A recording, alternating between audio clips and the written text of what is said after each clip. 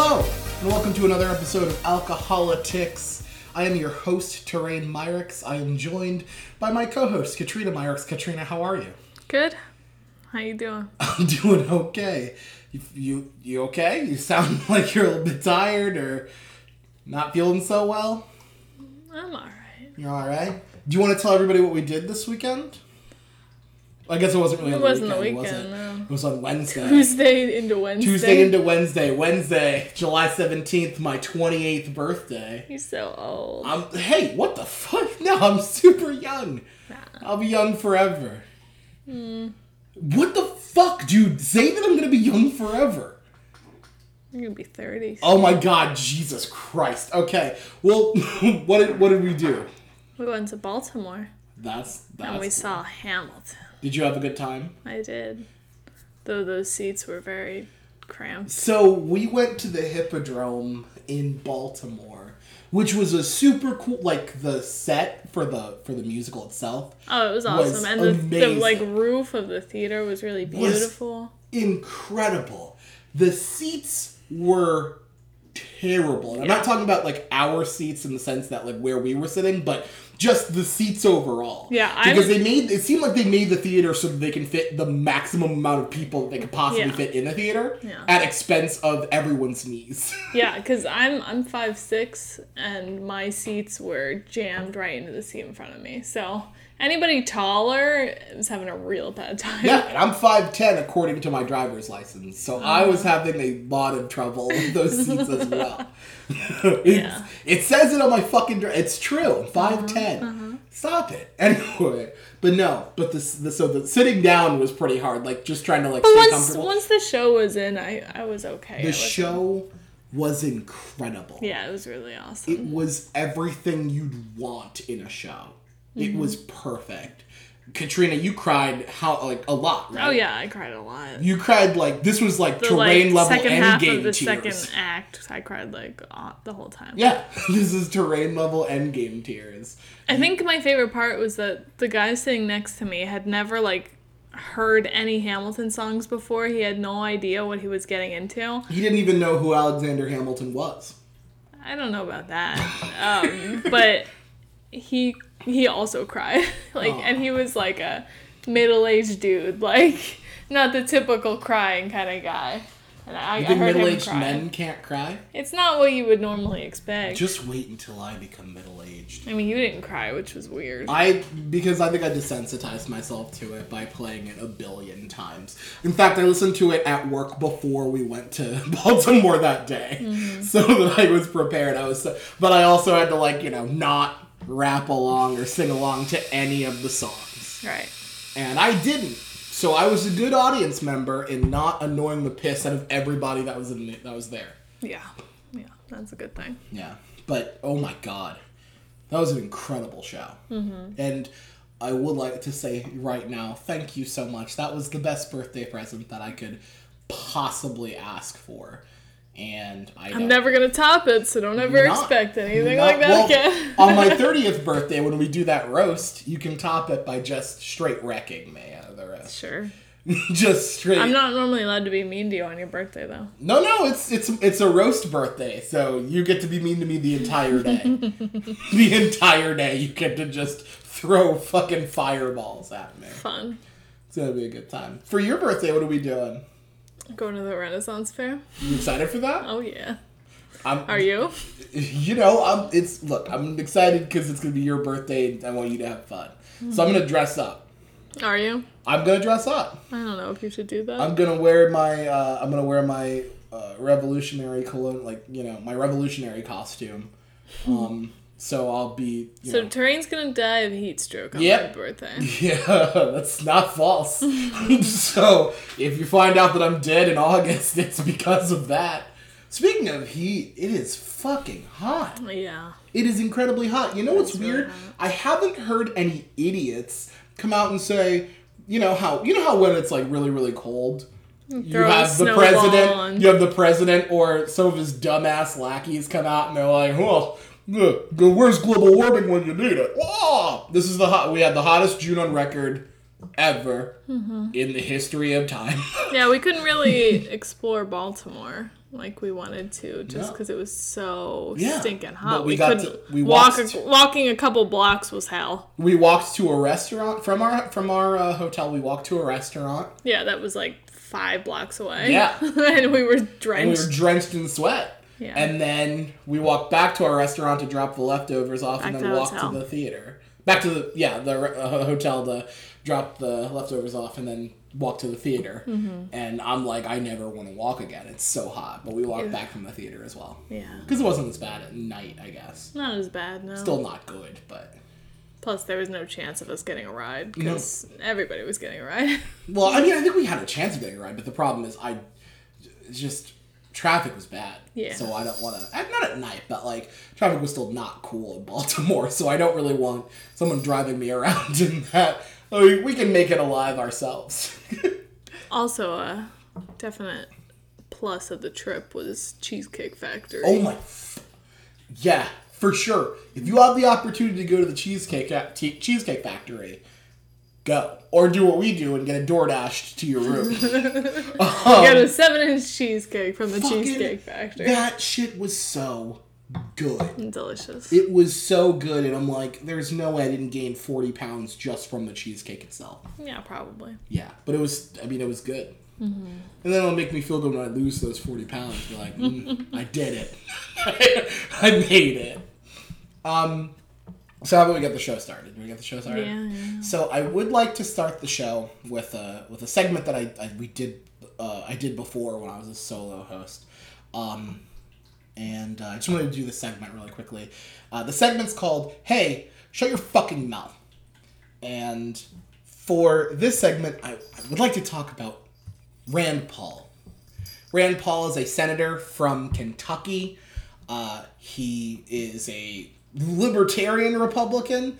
And Rand Paul, just for the love of goodness, shut your fucking mouth. Rand Paul decided to be the sole voice to stop a unanimous vote to extend the fund for 9/11 first responders. Permanently. Mm-hmm. You saw that Jon Stewart had pushed that bill in Congress to a very not filled room. Mm-hmm. He chastised them for that. You also saw that it passed the House, went to the Senate. Kirsten Gillibrand wanted it to be a unanimous consent because why the fuck shouldn't it? They are the people who went in on 9/11 to help people. So explain to me how Rand Paul can actually hold this up. He can't hold it up in the sense that's what he's doing. The thing is, if it would have went through with a unanimous consent, it would have been perfectly fine. And then we would. Now I think when it comes up for a vote, it will pass overwhelmingly. But he wanted to. He said that we shouldn't pass this outright without a debate because it's a spending bill. And with a spending bill, we need to make sure that we have offsetting cuts to make sure that we don't overwhelm the debt and the deficit. He's a deficit hawk when it comes to 9/11 first responders. Hey, quick question. Did he have these kinds of feelings when he voted for that fucking tax cut? Of course not. No! That wasn't... The debt and the deficit were not on his mind when he decided to cut taxes for the richest among us. That's because he doesn't actually care about the debt and the deficit. He just cares about cutting spending for people who need that fucking spending. People he doesn't like. Rich people, they're cool. Fine. They're cool. So, and that's honestly my big problem with libertarianism as a whole, where it's literally like him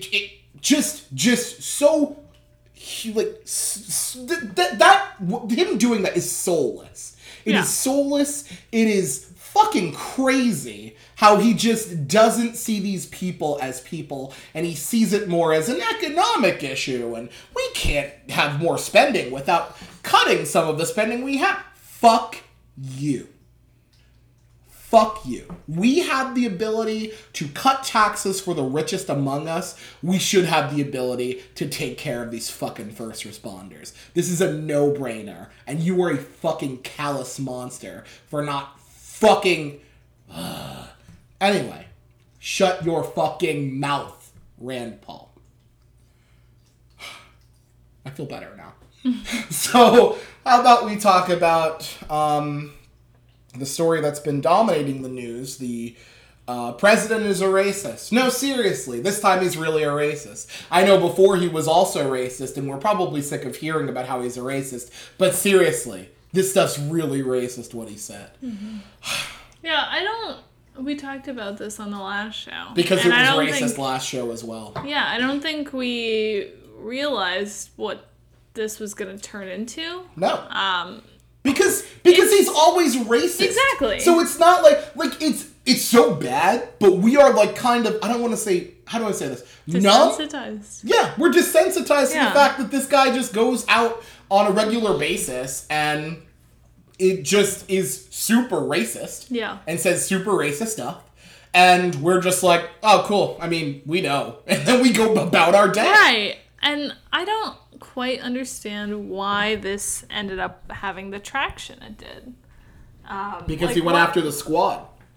What made this different than the other racist attacks he's had? Because he went after the squad. I don't think that's and it. We don't fuck with the squad. the squad. But the squad's not gonna take that shit. The outrage in the media and the way the story lasted honestly confused me. Yeah?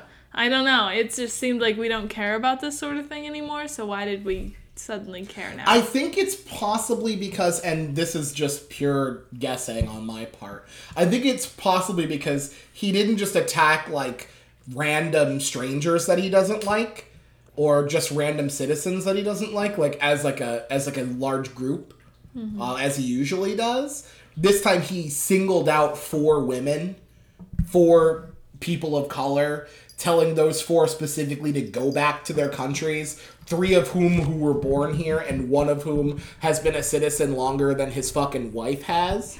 So I think maybe because they were members of Congress that you see a larger, a larger media attention. And because they're the squad, that's a crazy name. But because they're the squad, it's gonna get media coverage. They're 4 popular members of Congress in their own right. You know, they came in on the blue wave. Alexandria Ocasio-Cortez can spit and get a decent amount of media coverage from both sides. So, I think the media's like, this is gold. People are going to watch this. Let's do this. Yeah, that's true. But, I mean, because it's not crazy different than all the other stuff he's done. I mean, it's definitely not worse than what he's doing to migrants at the border. So no, it's like... it's not. Kids in cages doesn't get as much outrage as this did. That fucking... Right? Right? That's fucking crazy. It is. Children in cages. Literally, children in cages, and you see Republicans just straight up silent about it. Exactly. With this, there was a House resolution, and 4 Republicans, I didn't pull up the names, I'll pull up the names while we do this. 4 Republicans and an independent. And newly independent Justin Amash, who declared his independence. By the way, Justin Amash, another libertarian Republican, who voted against 9/11 funding permanence. And we talked about that too. Yeah, fuck that guy. Fuck that guy. I just don't care. I'm sorry. It's awesome that you grew a spine before the rest of them.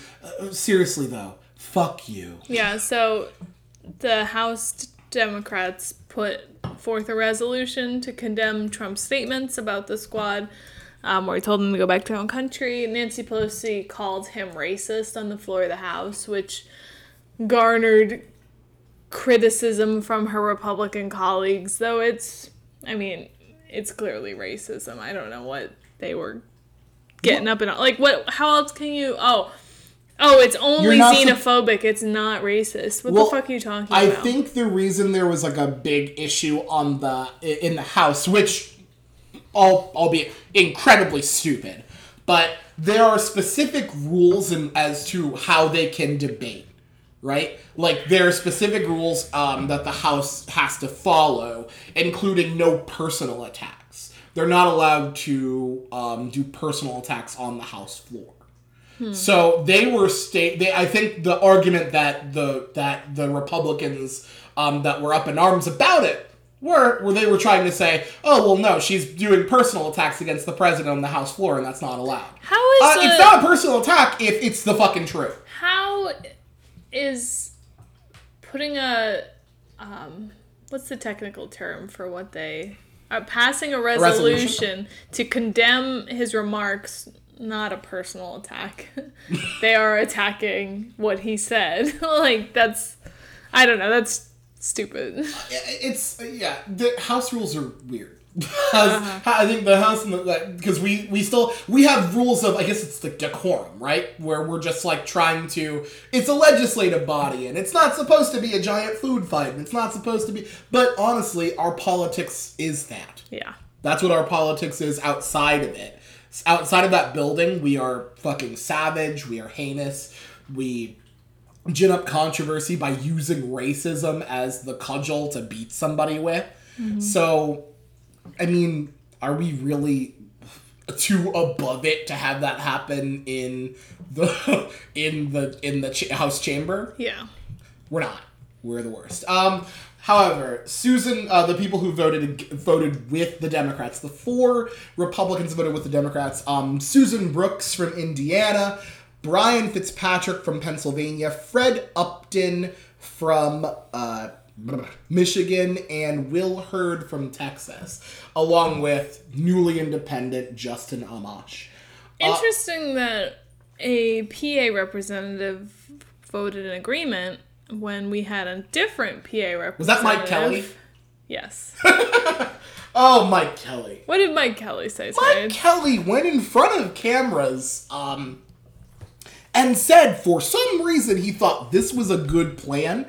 He said, we're always talking about people of color. White's a color. I'm white. I'm an Anglo-Saxon. I'm a person of color. White's a color. At some point, and this is part Isn't of it. white the absence of color and black is all the colors? Yes. This is why I'm not I can't be religious, because I feel like if there was a God, he would have hit that dude with lightning immediately at that moment for saying something that stupid. It's done. You're gonna get zapped because you're a dum-dum. But he didn't, so it can't be real. These people, this is their argument. Trump's approval rating with Republicans went up 5 points since he said this, according to Pew. I remember seeing a CBS article about how they interviewed his supporters and they said, this makes me like him more. This is why I voted for him. I wanted him to him. say these things. Yeah. I wanted him to tell black women or people of color, just women of color who are from here, to go back to the places that they're from. This is racism cut and dry. Right? There are literally 3 different races in this squad that he all implied don't belong in this country. The squad! So, literally a Latina woman, a Middle Eastern woman, and 2 black women. He implied they do not belong in this country. And that's great. They have to go back. Literally only white people belong. Well, Katrina, the thing is, they need to go back and fix the crime-riddled countries that they came from. Before they start talking about American politics. Mm-hmm. Real quick. Go back to your country is one of the oldest racist things to say to someone. Right. If you think I grew up and no one told me go back to Africa, which, where? Where? This is something that people of color experience all the fucking time. It's old. It's super old. And the fact that they're just okay with it is just bonkers bananas.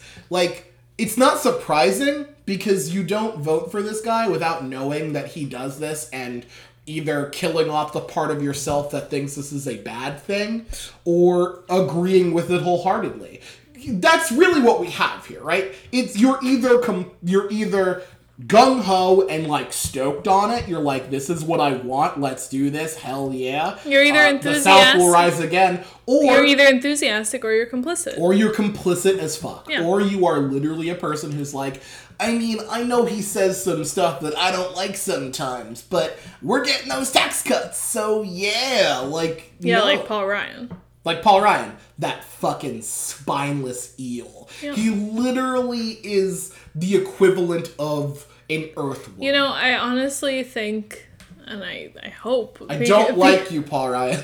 Because hopefully in the future things will be different. But I think history will look back at this time similar to Nazi era in Germany. Where it's like, it's a time that everybody in Germany now, for the most part, hates and reviles and tries to better themselves about. See, but that's the problem. We as a nation, I understand that. I agree that that's what would be great. We as a nation have not done that once. Why would we start doing that now? People are upset when we try to take Confederate monuments down because they say, well, we shouldn't get rid of our heritage. That's true, and I wonder if it will take something more extreme even than what is happening now to get that sort of thing universally condemned. It won't be. It won't be. This country, we do not allow it. Because the problem is, it stems from from every system that we have, including our education system, where we, in certain areas, because sometimes it's state by state education, areas... It's a cycle. It's a cycle because the politics get these people elected, these people set the curriculum for their schools, and it's just a cycle that we perpetuate this attitude of racism. It really is, and like Southern superiority and white superiority, and that whole system is just cycled throughout the South especially. So, and it's not just, and I want to be clear, it's not just the South. I mean, at least in other states we don't have the continuous, I mean, obviously in states like Wyoming and Montana, it's also perpetuated. You're not Wyoming and Montana? But Katrina's calling you the fuck out. In states where we Steve Bullock, are you going to come on this podcast and talk about what she just said? Sorry, go ahead. In the other states, there tends to be more of a back and forth between Democrats and Republicans, or there are Democratic Steve Bullock states. Was the governor of Montana. Right. Well, you mentioned Montana. Yeah, but... In fact, I want to see Montana's curriculum. What was his name? Brian, I can't remember his name. Who was the governor of a red state? John Tester is the senator in the senator in Montana. We got Doug Jones in Alabama. We do have some, but it's a. I understand. I do understand. When the curriculum gets I'm just being the devil's advocate guy. When the curriculum is being set by these people. And they're teaching kids that the Civil War was over states' rights and federal overreach, right. As opposed to what the actual... Brian Schweitzer was the name I was looking for. Sorry, go ahead. What the actual Declaration of Secession said, the Secession Papers, which clearly laid out that they were seceding because of slavery. Yes. That's not what's taught. And honestly, in these states, it's literally a one step. It's a one-step process. No, the war was fought over states' rights. Next question. States' rights to do what? Exactly. States' rights to do what? The war, I just can't fucking, and it's not just the South. I've had to have dumb arguments with people in Pennsylvania about this. Of course. By the way, Pennsylvania, you guys know what side you were on, right? Like, what is this? With some Pennsylvania citizens rolling around South with... versus North, but it's also rural versus urban. Right. And I agree. Rural areas feel underrepresented, underfunded, How? acknowledged, I guess. And then they take on that attitude. You guys have most of the fucking state houses. Right, but they're also a lot poorer. Like, they have a lot less resources and stuff like that. That breeds this attitude. And it's crazy because the Democratic side is more for helping people who are in this situation than the Republican side. The Democrats 100%. If you look at and that's why I fucking can't stand. I've literally been like listening to like old Trump stuff all day, and it's been like just fueling my rage. I rage cleaned the downstairs in the apartment, like the living room and the middle room while you clean the kitchen. I was just rage cleaning because I fucking can't stand. It's just so crazy how we allow ourselves to become divided at every moment because there's still this fucking racial animosity for no goddamn reason. Because the Republicans use it. Yeah, they do. Use it to blame minorities, especially for every immigrants, problem that exists. Yeah, what person in Catawissa is having issues with immigrants? Or as the GPS calls it, Catawissa. What immigrants are taking jobs from Catawissans? Like, they're not. But if you asked a lot of residents of Catawissa, they're anti-immigration because they're taking jobs. Yeah. Right? What jobs? What jobs are they taking? They're taking all the jobs that Americans won't do. Yeah. So it's like even though they don't acknowledge the issues of like the opioid epidemic, which are clearly affecting white people in their area. To be fair, we've had drug epidemics affect like a lot of people. We only notice it when white people get affected by it. That's a very good point. It's really annoying. Yeah. Like for sure. A host of people in the black community can die because of something, but once it starts killing white people, we're like, holy shit, we need to deal with this now. But they blame that on somehow Mexican heroin because that's the other, right? Fuck? You know what the problem is? It's not the rich people. It's not the rich pharmaceutical companies. It's Mexicans bringing heroin over. Yeah. Because that's what they're told, and that's the easy thing to accept. Yeah. There's the enemy. It's easy for them, and that's how it goes. When really it's the pharmaceutical companies and doctors overprescribing opiates. Yes. It's not. It's like they left a trail of breadcrumbs for you to find. I was talking with a good friend of mine whose mother has back issues, right? So she's enrolled in Geisinger, pain management. Geisinger has prescribed her 3 different opioids that she took to the pharmacy, and the pharmacist said, you cannot take all of these at the same time. Mm-hmm. Not something the doctor knew or thought about, apparently. This which you'd think a doctor would fucking know. The woman's mother is, now that medical marijuana is legal in PA, is trying to get enrolled in that to get on medical marijuana to deal with pain issues. The doctor from Geisinger told her, if you start taking medical marijuana, Geisinger does not support this, you will be kicked out of the pain management. Yeah. So it's not just pharmaceuticals, it is the doctors who are getting paid by the pharmaceutical companies to keep these people addicted, to get these people on these drugs, paying this money, getting the insurance funds. Because they don't get money if you get medical marijuana. See, this sucks because it sounds like a fucking crazy conspiracy theory. It is! But the thing is, it's verifiable. Yeah. It's verifiable. It's like, I can't remember if it's like the Saxler family. I can't remember what the name of the specific... But they are the absolute worst.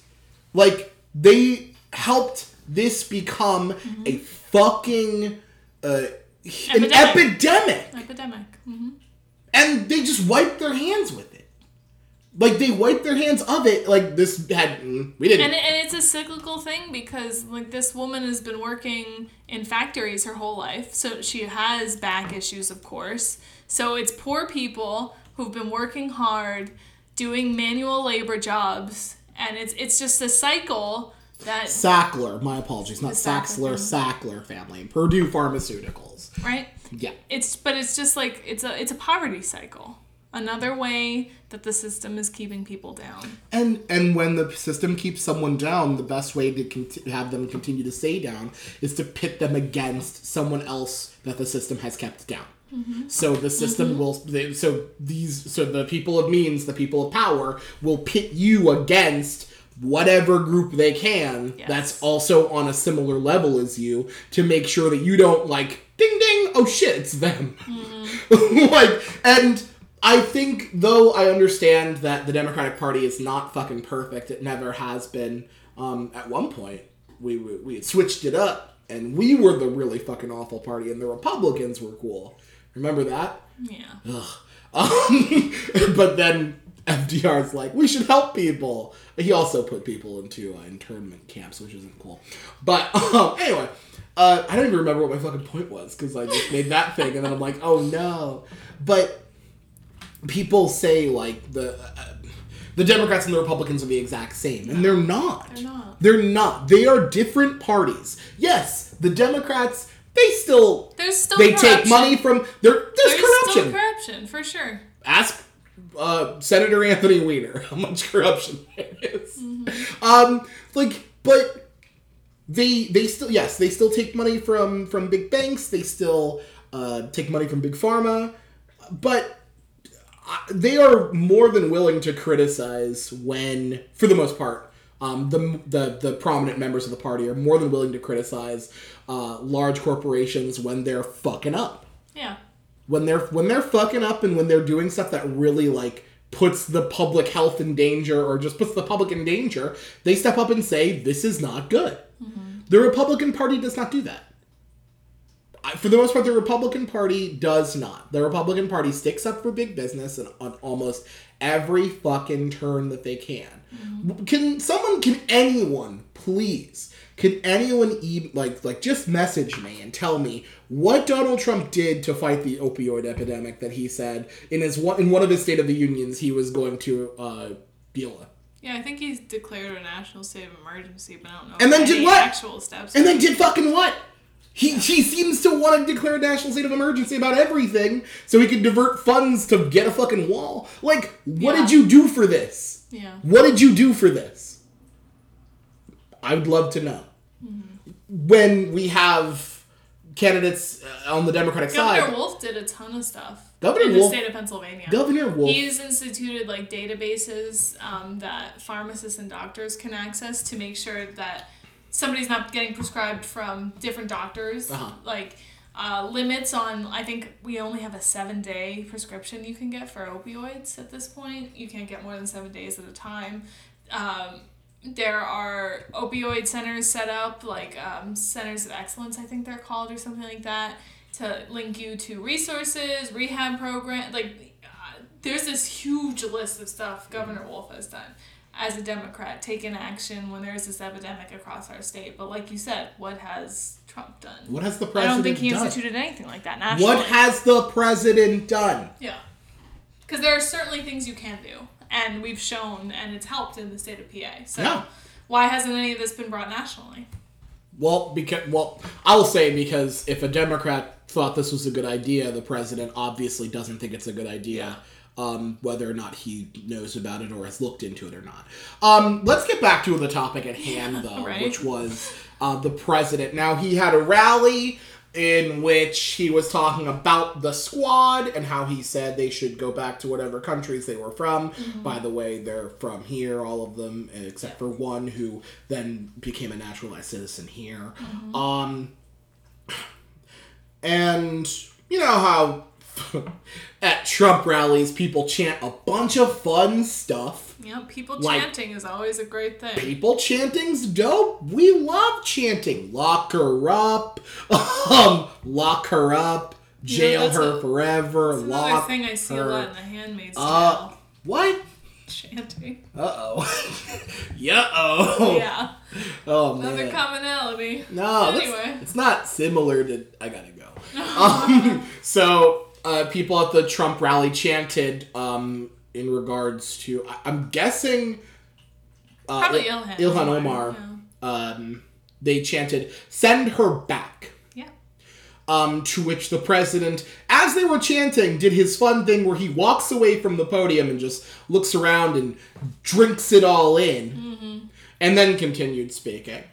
When asked by a media outlet why he didn't try to stop them, he said, "Oh, I did. I tried to speak in order to stop them. No. There's literally video proof of him walking the fuck Doesn't away. matter. I know, lies don't matter to them, but it should to us. Like, this is another thing, like, why are we talking about this? The president's racist all the time. Why are we talking about this? Yeah. Because we can't just let racism go uncommented It's on. just... It's annoying, but yes, when the president does racist stuff, we do actually have to talk about it. It's dumb and annoying because he does it all the time, and honestly, we should have like 4 episodes a fucking week. But seriously, like, we can't not talk about it when the president's racist, right? Like, we just can't. I think we need to talk about how the people who voted for him and those who are going to vote for him again are destroying our country. I mean, they're, like you said, they're complicit or they're enthusiastic racists. And those who pretend they're not, get your head out of your ass. Before I agree. But I would like to. So Trump said, like, he did his, I disavow. I don't believe in the things that those people said. Then he backtracked on that, saying, quote, "You can't talk that way about our country, not when I'm president. These women have said horrible things about our country and the people of our country." Keep in mind, I'm pretty sure he wrote a book called American Carnage, and his slogan was "Make America Great Again," saying that it wasn't great. Yep. So, anyway, he also tweeted that it was, quote, "Amazing how the fake news media became crazed over the chant 'Send her back' by a packed arena, a record," because of course, gotta tout those numbers, dog, "a record crowd in the great state of North Carolina, but is totally calm and accepting of the most vile and disgusting statements made by the 3 radical left congresswomen." He obviously forgot that he was upset with 4 of them, and just dropped one off of the map entirely. Probably forgot about Presley. Well, I mean, like, nowadays everybody want to talk, they got something to say, but nothing comes out and they move the lips. It's a bunch of gibberish. You motherfuckers actually forgot about Presley. That was a long joke that I really wanted to do, and I regret doing right now. I did it, and I'm like, maybe I shouldn't have done this. So, the send her back chant. I have a quick question for you. Mm-hmm. The president said that these women should go back. By the way, let's take out the part where we know that they are from here and citizens of this country and are trying to make this country better. Let's just take that part out. The president said that these women need to go back to their countries to fix their countries. Right? Right. And the president says if they don't like where they are right now, they can just leave. Right? Right. What's he doing for people seeking asylum from countries that are war-torn or have a lot of corruption and go back and fix your own country?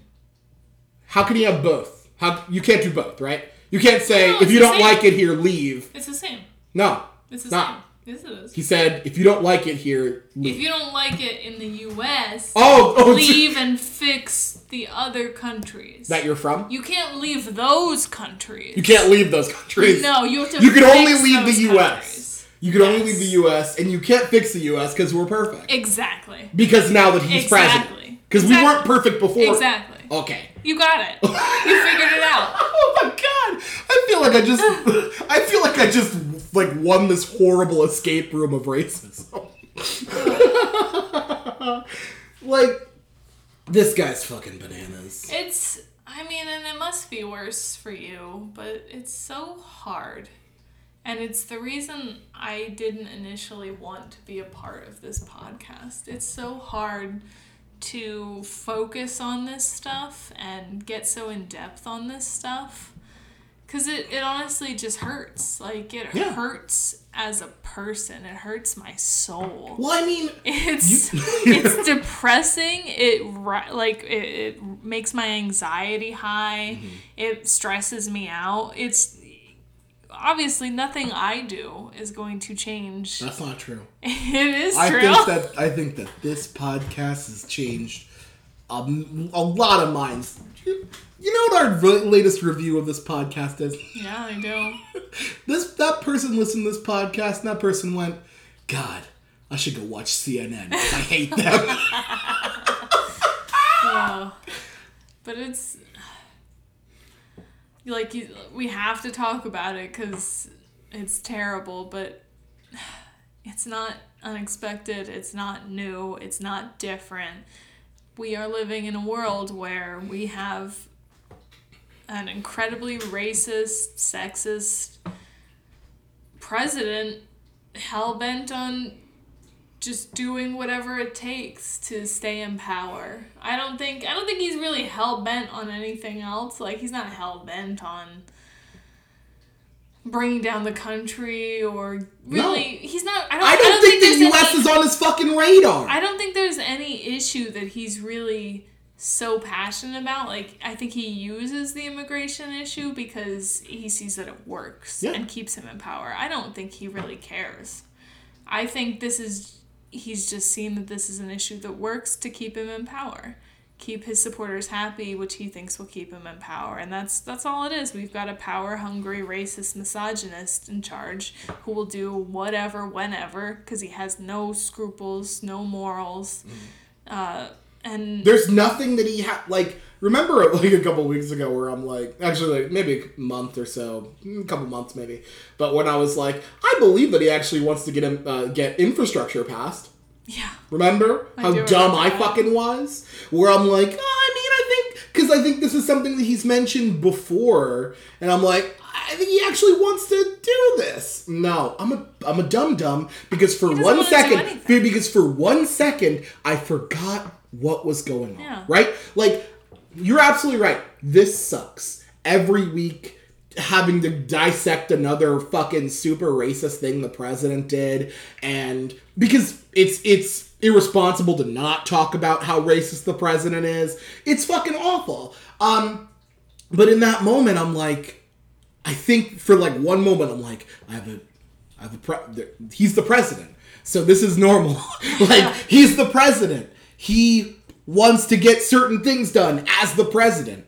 Just completely forgetting that we essentially elected, and by we, I mean less than half of the country, elected a guy who is essentially remember the Etch-a-Sketch thing from Romney? That's real here. Mm-hmm. He's really that. It's the last person in the fucking room who played with the Etch-a-Sketch gets to decide what's going to happen. Or what happened on Fox and Friends. Like, that's who decides American policy. All he cares about is winning. Being whatever that means to him. Winning. Whatever that means to him. Yeah, exactly. Whatever that means to him. None of these issues matter. None of these people matter. It's just about him being a winner. And how do you combat that? You can't play to his human side. He doesn't have one. You can't appeal to anything like that. You can't appeal to humanity when it doesn't exist. When he's got smart, evil people telling him this works. Hang on. Let's relax with smart. You don't have to be smart to know that racism plays well with certain people. These people are smart. I won't say that his advisors aren't smart. He doesn't listen to a lot of his advisors. That's true. Like, that's the thing. I will say this. I'm not like I won't denigrate people in when it comes to their intelligence just cause. I think Ted Cruz is an evil genius. Mm-hmm. I think he's a very smart, evil person. Mm-hmm. I don't necessarily think that the people that Trump surrounds himself with are smart because he surrounds himself with people, and the smart people sometimes say, hey, Mr. President, this isn't actually a good idea. And he gets rid of those fucking people. That's true. He definitely started with smart people around him, but I don't know if there are any left. Like, literally, dude, when we have to say the voice of reason at the table right now is not, and I'm not saying not right now, I'm saying at the moment, was Mad Dog Mattis. Like, that's fucking crazy. That's crazy. Like, I think that I think at the beginning people are like, surround yourself with smart people, surround yourself with people who will give you good, conservative ideas and how and ways to push those conservative ideas. And then he went, I'd rather sycophants instead. Can I please just get a big room of yes men? And I'll be real stoked on that. So you think now he just gets his ideas from Fox? Yes! I think he gets his ideas from his morning dose of Fox and Friends and his nightly fucking talks with Sean Hannity. Good. I think he stopped listening to Tucker Carlson, which is great, because Tucker Carlson's a fucking horrible, misogynist, racist fucking pile of nonsense, but Tucker Carlson at one point criticized him. So he's like, no, I'd rather listen to Laura Ingraham and Sean Hannity. Which, honestly, as as national policy advisors, is horrifying. Yeah. But that's who we have. I think getting him out of office is pretty important. Yeah. So let's talk about that. Al Green, a representative, proposed starting impeachment proceedings. That did not pass the House, but we did have a lot of people in the House that were for it. We had, it was over 90. What happened, they didn't actually vote on whether to start impeachment. It was like the idea was... Well, they were having the debate, and then it was voted on to close the debate. But 90-some voted against closing that debate, essentially signifying they are for impeachment right now. And some of the people that voted, including Katie Porter from California, who has said she is for impeachment, voted to table the discussion. So you still have people that voted to table the discussion that are in the impeachment camp. What do you think it looks like for us to bring this up and not get it done? I think it's important to bring it up. I think it's better than doing nothing, like I've said before. Yeah. You can't just completely let him slide on all his crimes. But, I don't know. I mean, right now I'm feeling pretty pessimistic, so it's just like, what's the point? No, I was there. I was with you. I definitely want to. I think it needs to have the support of the House leadership, though. Without Nancy Pelosi's support, it's futile. So, do you think she'd stand in the way of it? She is standing in the way of it. No, she isn't. She isn't standing in the way of it. She's not whipping votes against it. She's just not whipping votes for it. Do you think if it comes that naturally more votes come up that support it, do you think she will try to stand in the way of it? Yes. Why? I don't think she wants to do... I don't think she wants impeachment right now. I think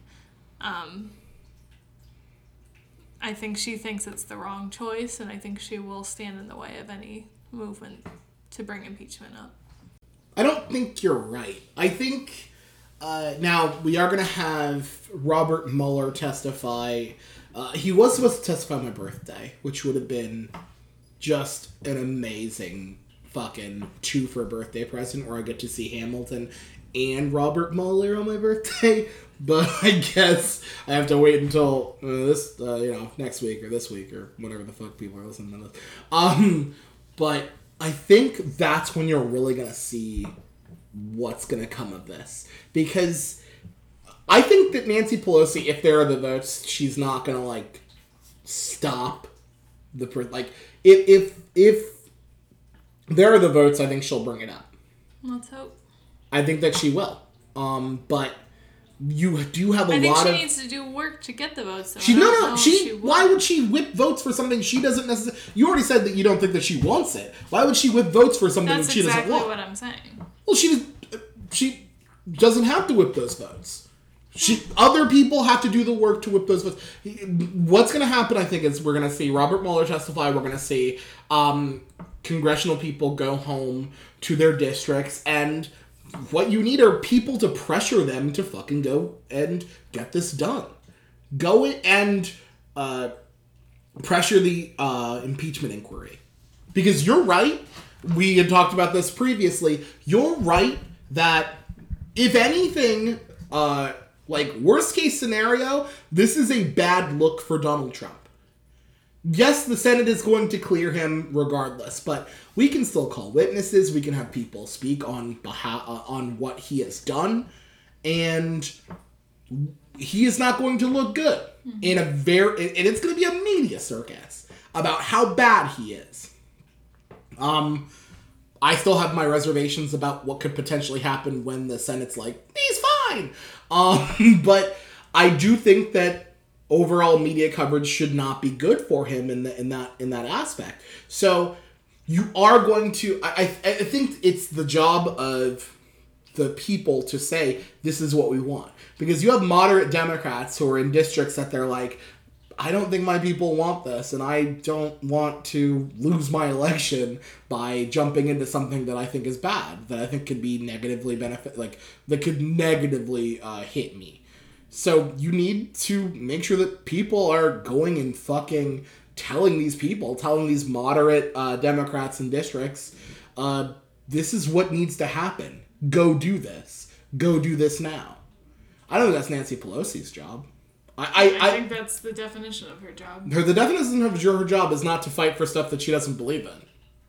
And if she doesn't believe in impeachment, though I disagree with her, that's not her job to force people to force her members to do it.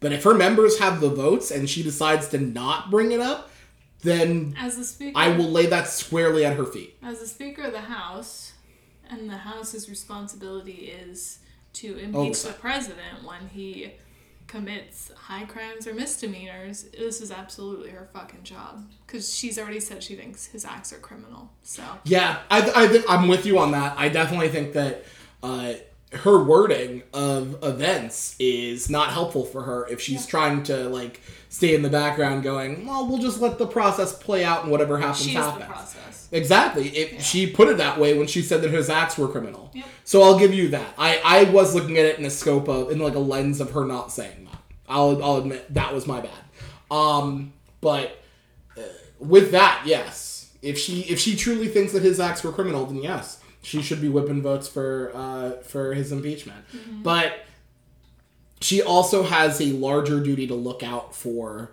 her members. That's just truthfully one of her jobs is to look out for her members, and I think she's trying to be fair to her more moderate members in the House and not force them to take a stand on this when they think it's going to negatively affect them in an election. That said, I used to think it would. I don't think it will now. I don't think it will.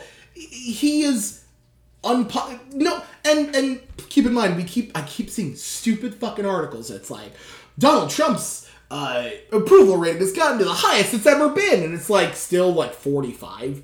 It's 45 or lower. So maybe let's all calm the fuck down. I looked at 538, and his average is still 42 point something. But yeah, no, I see, because I was in the this will be a negative for us, then I do see myself seeing both sides of this, where I see that Nancy Pelosi is, she doesn't necessarily think it's a good idea and I trust her years of experience in her position to kind of know how things are and how things aren't. So she should know not to do an interview with Maureen Dowd where she calls out members of her own. She should fucking know that. For sure she should know that. Absolutely. I agree wholeheartedly. She should have known. Because that's what this huge firestorm... That's how it started. That's how this entire firestorm started, because she decided to do an interview with Maureen Dowd and essentially disparage these people. Yeah. Essentially talk down about these people. So you're absolutely right about that. But I understand where she's like, I don't necessarily want to go forward with impeachment. I understand the more liberal members of Congress going, we fucking have to. And at this point, I'm on their side. We do fucking have to. So it's a question of, I think I want to wait until after Mueller speaks in front of Congress. And what he specifically says, whether we just make him read the Mueller report in its entirety and then answer dumbass Republican questions like, I can't think of any dumb thing they're gonna say, but they're gonna say stupid stuff. Well, what about Peter Strzok? Yep, that's exactly what they're gonna talk about. Yeah. What about Peter Strzok? He hated the president. You had people who hated the president on your... Well, actually, he was from the FBI, wasn't he? Yeah. You had people who hated the president on your staff. Fuck you fucking... How can he obstruct justice when there was no crime, no collusion? You said so yourself in your report. No, I didn't. Like, that's what I'm waiting for. Yep.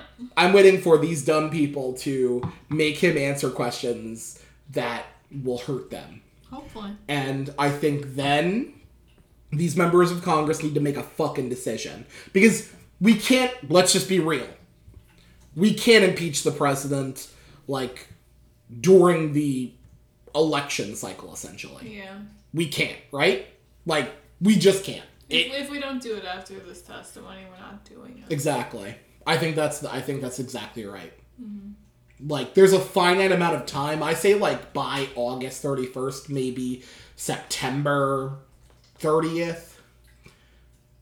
That's the deadline. After that, we can't impeach the president.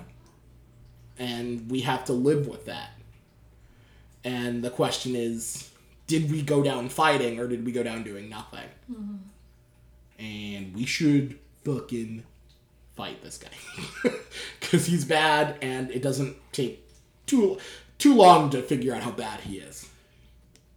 He's a real dumb. I'm going to move to our final topic. Yeah. All right. The debates! Jesus.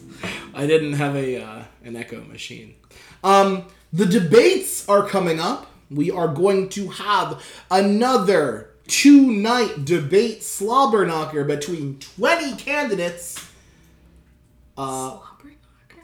That's a wrestling term. Okay. Sounds I think very it's like dirty. No, I think it's like when you punch someone in the face and their slobber gets like you knock their slobber around. I think is what it was. I don't know. Don't ask me questions. I'm pretty sure slobbing the knob is a sexual. Whoa! I didn't say that. Jesus. You use those two words together. Whoa! Oh my god. Anyway, so CNN. Speaking of jerking yourself off, CNN. I'm kidding. That's not that. Anyway, CNN decided to do a draft style event for AC360. I have a quick question. Do you think any of the people that were doing it wanted to do it? Do you think any of the people... The anchors? Yes. Do you think they were in that room like, this is a great idea? I mean, they probably thought they were going to get paid, so they were okay with that. This was embarrassing. Yep. I watched this and I'm like, what?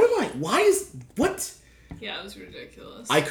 This was so dumb. Yep. This was really dumb. It could have been fine, just do it. Just tell us. Honestly, just tell us. That's what NBC did, that was great. What? That's what NBC did, and that was great. Yeah, that's what NBC did. They just told us, here's the DNC did this, and here these people are. Yep. And I think they wanted to, like, be transparent. They wanted to be like, Sure, they wanted to be transparent. Not make money off of this. No. Yeah, they did. But I think they also wanted to be like, we didn't make someone go against someone else. We didn't not put these two people on the stage together. Transparency was their excuse. It wasn't their actual reason. Oh, no, I agree. You're right. Yeah. You're right. But anyway, yeah. I didn't even watch. They split it into 3, and I didn't even watch the last 4. I'm like, fuck this. I'll just wait until they tell me it later. Like, because it's so dumb. It was so fucking stupid. But, however dumb they are, they gave us our debate lineup, so I will give you the debate lineups. On July 30th, we will have... What day of the week is that? July 30th, I believe, is a Wednesday. It is a Tuesday. July 30th is Tuesday. July 31st is Wednesday. So, July 30th, we will have Marianne Williamson. crystals and all. John Delaney, John Hickenlooper, Tim Ryan, Steve Bullock, who essentially is the only difference in this debate, replacing Eric Swalwell, who had the common decency to stop fucking running for president. Amy Klobuchar, Beto O'Rourke, Pete Buttigieg, Elizabeth Warren, and Bernie Sanders. On July 31st, we will have Jay Inslee, Kirsten Gillibrand, Tulsi Gabbard, Michael Bennett, Bill de Blasio, Cory Booker, Andrew Yang, Julian Castro, Kamala Harris, and Joseph... What was it? Beauregard? Robinette Biden. So again, Beauregard. Again, day 2 is obviously the exciting debate again. Well, yeah, we want to see if Kamala Harris hits Joe Biden in the mouth again. But not only that, besides Marianne Williamson, it's got the exciting... Marianne Williamson on the 30th. I know, that's what I'm saying. Besides Marianne Williamson, it's got all the exciting... unimportant candidates, I think. See, that's... So, 31st, you're going to see a lot of Bill de Blasio screaming at Joe Biden, right? We've got, are literally all of the people of color on day 2? Yeah. Yeah, so... yeah. Day 1 is uber white. Day one is the white day. They whited out day 1, and then day 2, we have all of the people of color. They all get to share that. Plus stage. Joey. Well, I mean, also plus Jay and Kirsten and Michael and Bill. So it's like half. Joe's got his buddy Michael Bennett on the stage to help him out, and then Michael Bennett's not his buddy. Is he his buddy? I think the way he debated last time was supporting things Joe Biden. Well, I think it's because he doesn't want to push the party too far to the left. Yeah. And he sees Joe Biden. If Joe Biden's going to be the winner, he's probably... I think if he does drop out, he'll probably endorse Joe Biden. I think you're probably right. No, just because he doesn't want that, he doesn't want to see the party go too far to the left because he truly believes that is going to be the linchpin to get Donald Trump reelected. Day 2 is going to be another fucking... firestorm, I think. Because we've got Cory Booker and I was gonna ask, what did the Castro, yeah. who need to fight in this debate to make it to the next one. To get to the third. Yeah. So and because the third's more stringent than the second. Right. Biden and Harris are gonna be there. Warren and Sanders are gonna be there. Probably Buttigieg is gonna be there. And honestly, Booker, Castro, and maybe Klobuchar and Beto O'Rourke are the only ones that really have a shot of making it at this point. So those 4 candidates are going to be loud and pushing in, I think, a lot in these debates. But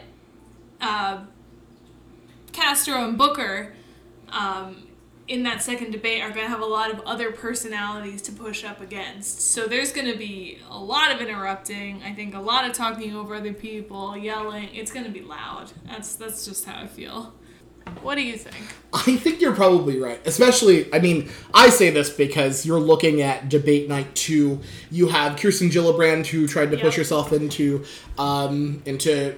each moment of the debate. You have Bill de Blasio, who just screamed his way to being recognized.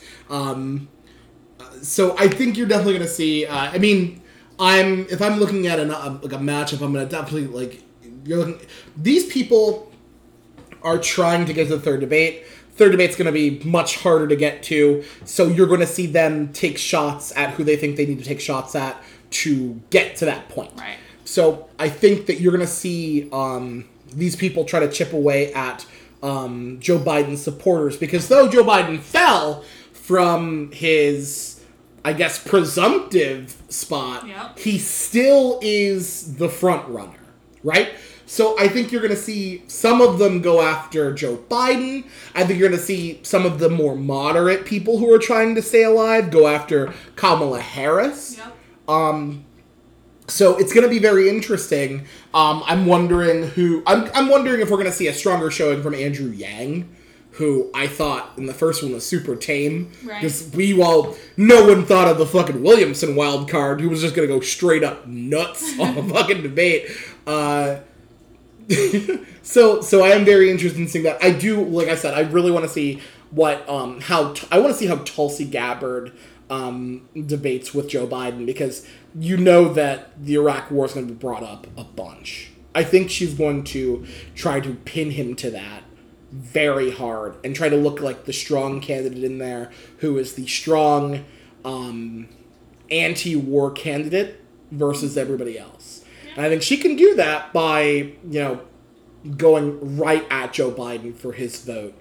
I think that's what her game plan is, and I think that's going to be a huge matchup. Yeah, that's a possibility for sure. What about night one? What do you see? Night one is all about Bernie versus Warren. Do you think that they're going to go after each other? I don't know. I think the moderators are going to try to make them go after each other. Yeah. For sure.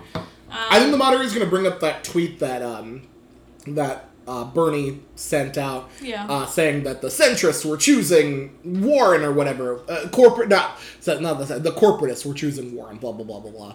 I think they're going to bring that up and see if they can pit some fight in there.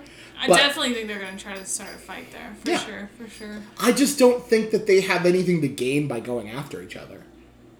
Bernie does. Bernie does, but what is he? He doesn't have too much of a, space, with Warren, too much space between policy ideals where he can effectively attack her. What does he attack her on? Medicare for all, she agrees with him. Bringing up Big Ben, she agrees with him. Her healthcare plan, like I said, Medicare for all. Student loan debt reduction, she agrees with him. There's no specific policy argument that exists there. Right. So I don't know how, because I do think he probably wants to. He's fallen into, third, fourth territory. Yeah. So, yeah, it's bad for him, and he's got his opportune time to go after her. But the question is, on what? What could he possibly do that on? Yeah. And is it going to be something that is from, current, or is he going to... Because now, Elizabeth Warren, it's widely known, she was a Republican in, the 90s and the 80s, I believe. Yeah. So it might be something that he's going to pull from there. Yeah, but is it gonna be as effective as Harris's fucking slingshot on busing? No, nothing was gonna be like that. It'll be pretty quiet. They'll go after each other as much as they can, but again, what does Warren? I still think that, even saying that, it's gonna be quiet. There's not gonna be a lot of attacking unless Bernie really goes crazy, because both of them can be pretty quiet, just state their little blurbs and they'll be fine. So and it's interesting because a lot of the backup candidates are gonna probably be attacking the two of them. Do you think that we're gonna finally have the fight that we've all been waiting for, which is Elizabeth Warren's plans versus Marianne Williamson's whatever the fuck she has? Hope you don't mention that again. Are we gonna hash this out on national television? Because Marianne Williamson in the first debate took a clear shot at Elizabeth Warren, saying we can all have plans. By the way, I don't think she was on the same debate stage as her.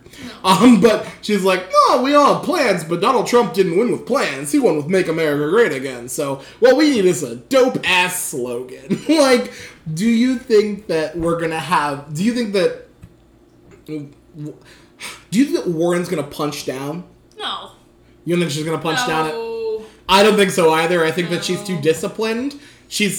You have to be kind of disciplined to have a billion plans about everything that you want to do. She's already seen that punching down towards Trump already hurt her. Exactly. Yeah. So I don't think she's going to be doing that at all. No, that makes sense, because now she's in a position right now where she has been, she got over the whole punching down thing, right? She got over punching down against Trump, and she is now in, solid second place, pushing on first.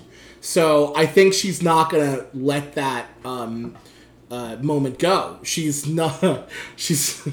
Sorry, I'm going to get so mad. She's not going to throw away her shot. Mm-hmm. You shouldn't have taken me to see that fucking musical. That was your fault. Honestly, like, I'm not interested in watching the first debate. Really? Yeah. I was interested last time. I was interested last time in the first debate because Booker and Castro were there, and I love them. But I think this first one is going to be super boring. Katrina, the Wonderkins are there. Pete Buttigieg and Beto O'Rourke. Do you think someone's going to try to take Beto down some more? I mean, he is proven as an effective punching bag. Yeah. In the sense that, like, I don't know if he's ever had to come up with any sort of, like, defense against any policies he's had, or any votes he's taken, or any positions that he's held. And he proved in that first debate that he has none. There is nothing that he can, like, he just doesn't have anything. Yeah. That people will tear him limb from limb. And you also saw in the first debate Pete Buttigieg get some haymakers thrown at him for the shooting in South Bend. Yeah. And though I still, it's difficult. My views have changed a little bit, but I still think he came out like kind of like a winner on that night in the sense that. I think so. But he's proven that there's something he can't talk about that you can take shots at him with as well. I don't think that'll be brought up again. You don't? No, I don't. I mean, I'm looking at the roster on that night, and I think the only person that would bring something like that up would be Beto O'Rourke. Maybe. And I don't think he's going to. So I think you're probably right. Do you think, based on night one, based on the people that are there, do you think that it's going to be a lot of like moderates fighting the two top progressive candidates that are there? Yeah, that's what I said. Yeah. Okay. Like, who do you? So. There are people who are going to be fighting for their spot in the third debate. And the best way to get attention is to punch up. Punch at the big guns. That's what I think will happen. I will say this. I think because Steve Bullock wasn't in the first one, I think he knows, he's got to get in the third. Mm-hmm. I think you're going to see a lot of attempts from Steve Bullock. That's very possible. To try to make his case, because he didn't get to make his case for the nation in the first debate. And I think it'll be interesting, because like you said, a lot of Bernie and Warren's positions are the same.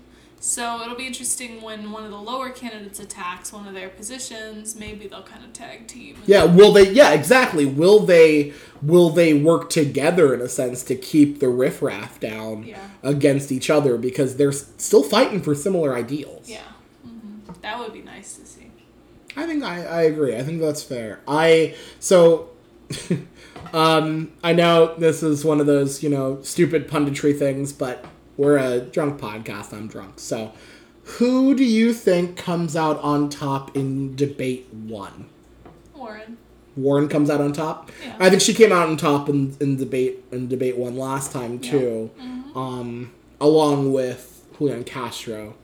He was on that debate stage as well. Yeah, but he didn't really gain as much. He didn't. Long-lasting support from that. Long-lasting, yeah, but I think he got more traction than Warren did, in the sense that Warren was already near the top. Right, and she stayed near the top. He went from no one knew him to some people know him. Yeah. So I'd say he didn't go up in the polls. Yes, he did. Did he? How much? Not a lot, but he went up. Did he get to 2%? Yeah. Yeah. All right. I don't know. We gotta look that up later. I can't do it now. What about? I'd say that you're probably right. We're gonna see Elizabeth Warren. Night 2 is gonna be interesting. Who do you think comes out on night 2? Do you think Kamala Harris? I don't think Harris is gonna attack Biden again. And that was her winning moment. to attack him, as well as throughout the debate, she was the one who was in command of the debate. Right. She silenced everybody by saying, she had her food fight line all fucking locked and loaded. She has things that she can't use in the second debate that she used in the first. Right. I think this will be a quieter debate from her. People know her now, so it's a better chance for her to get who she is as a candidate across. But I don't think she's going to attack Biden again, because I don't think it's a winning strategy to continuously go after him. I think she got her point across with what she did. There's no need to try to beat him down. But she still has to take the supporters. Like you said, though, other people are going to be trying to take Biden down. Right, but why would she want his support? The people who support him to go to those. That's not how it's gonna go. That's not how it's gonna go. That's just not. If Bill de Blasio attacks Biden and it works, people aren't gonna rally behind Bill de Blasio. Look. They'll see Kamala Harris putting across a great argument and debate and saying, maybe I should switch over to her. She seems like a better choice. You are totally discounting future President Bill de Blasio. Right. I'm just ready for this de Blasio administration. I'm going to call it right now. De Blasio's going to win this fucking debate. What do you think? I think that... See, I don't know. I think Castro and Booker might attack Biden, which gives Kamala plenty of room to do her thing without mucking up. I think what you're going to see, if he... Now, this is my question. It depends on how much time each person gets, obviously. But I will say, if he can articulate his message and show people who he is what he is actually about, I think you can actually see Cory Booker walk away the winner of this debate, especially if he gets to have his moment against Joe Biden, whom he's had issues with when it comes to the segregationist senator conversation. I do think that you will see, I think that's going to come up just because Biden name dropped him, so he didn't get to go after him in the last one. I think he'll get to get that chance, but I think he definitely needs to provide a clear message of what he is in this election for and what he is fighting for. But I think I would posit that Cory Booker can definitely come out on top in this debate. I think you have some great debaters that are in this. I think that Kamala Harris has proven to be a commanding debater. She commands a room, you listen when she speaks, and she can get everybody else to shut the fuck up. I think Julian Castro can pick his moments and win in his moments as long as he's on issues that he knows. And I think Cory Booker is an excellent speaker, but sometimes doesn't say anything. So I think if he has a rich story to tell and actual ammunition against his opponents, I think you can see Cory Booker walk out as the winner of this debate. Mm. That's optimistic. I don't know who's going to win. But if I would say who's going to win, because I'm agreeing with you, I don't think Kamala Harris is going to be as aggressive, and I think it's going to be hard for her to command that room when you can't use a back pocket line again. When everyone's arguing, you can't do that again. Otherwise, you're the gimmicky candidate. So she's not going to do that again. And I think you're right that she's not going to go after Biden too much again, because it might have political ramifications if she continues to go after Biden, though, he's wrong. But she's politically savvy. She knows if you do continue to go after him, it might be hard. Mm-hmm. Cory Booker hasn't had that shot yet. Yeah. And yeah, so I'm with you there. I think that Kamala is going to be a little bit more reserved. So I think that opens the door for Cory Booker to walk in and kind of punch his way to the top of this top of the debate. I will say Castro, I hope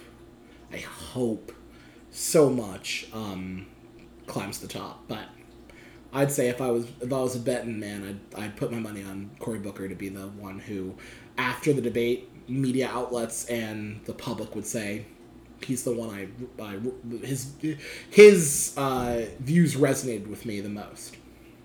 Interesting. We'll have to see. We will definitely have to see. Well, I mean, that's all that we got. Is there anything that's coming up that you want to talk about? No. Okay. I implore everyone to, when Bob Mueller talks to Congress, it's probably going to be televised. You might be at work. I don't know, take a sick day, or listen to it. You can probably find it on, like, C-SPAN, mobile.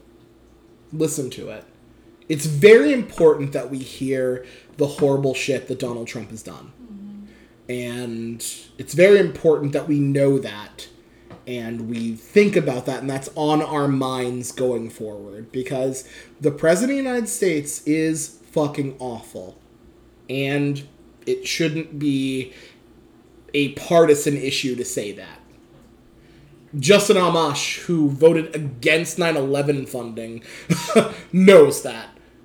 Mitt Romney, who also is a fucking the worst, knows that. We should all know that. Let's pay attention and let's do something about it. Thanks for listening to Alcoholitics. For your host, Katrina Myricks, I am Terrain Myricks. Cheers. Cheers.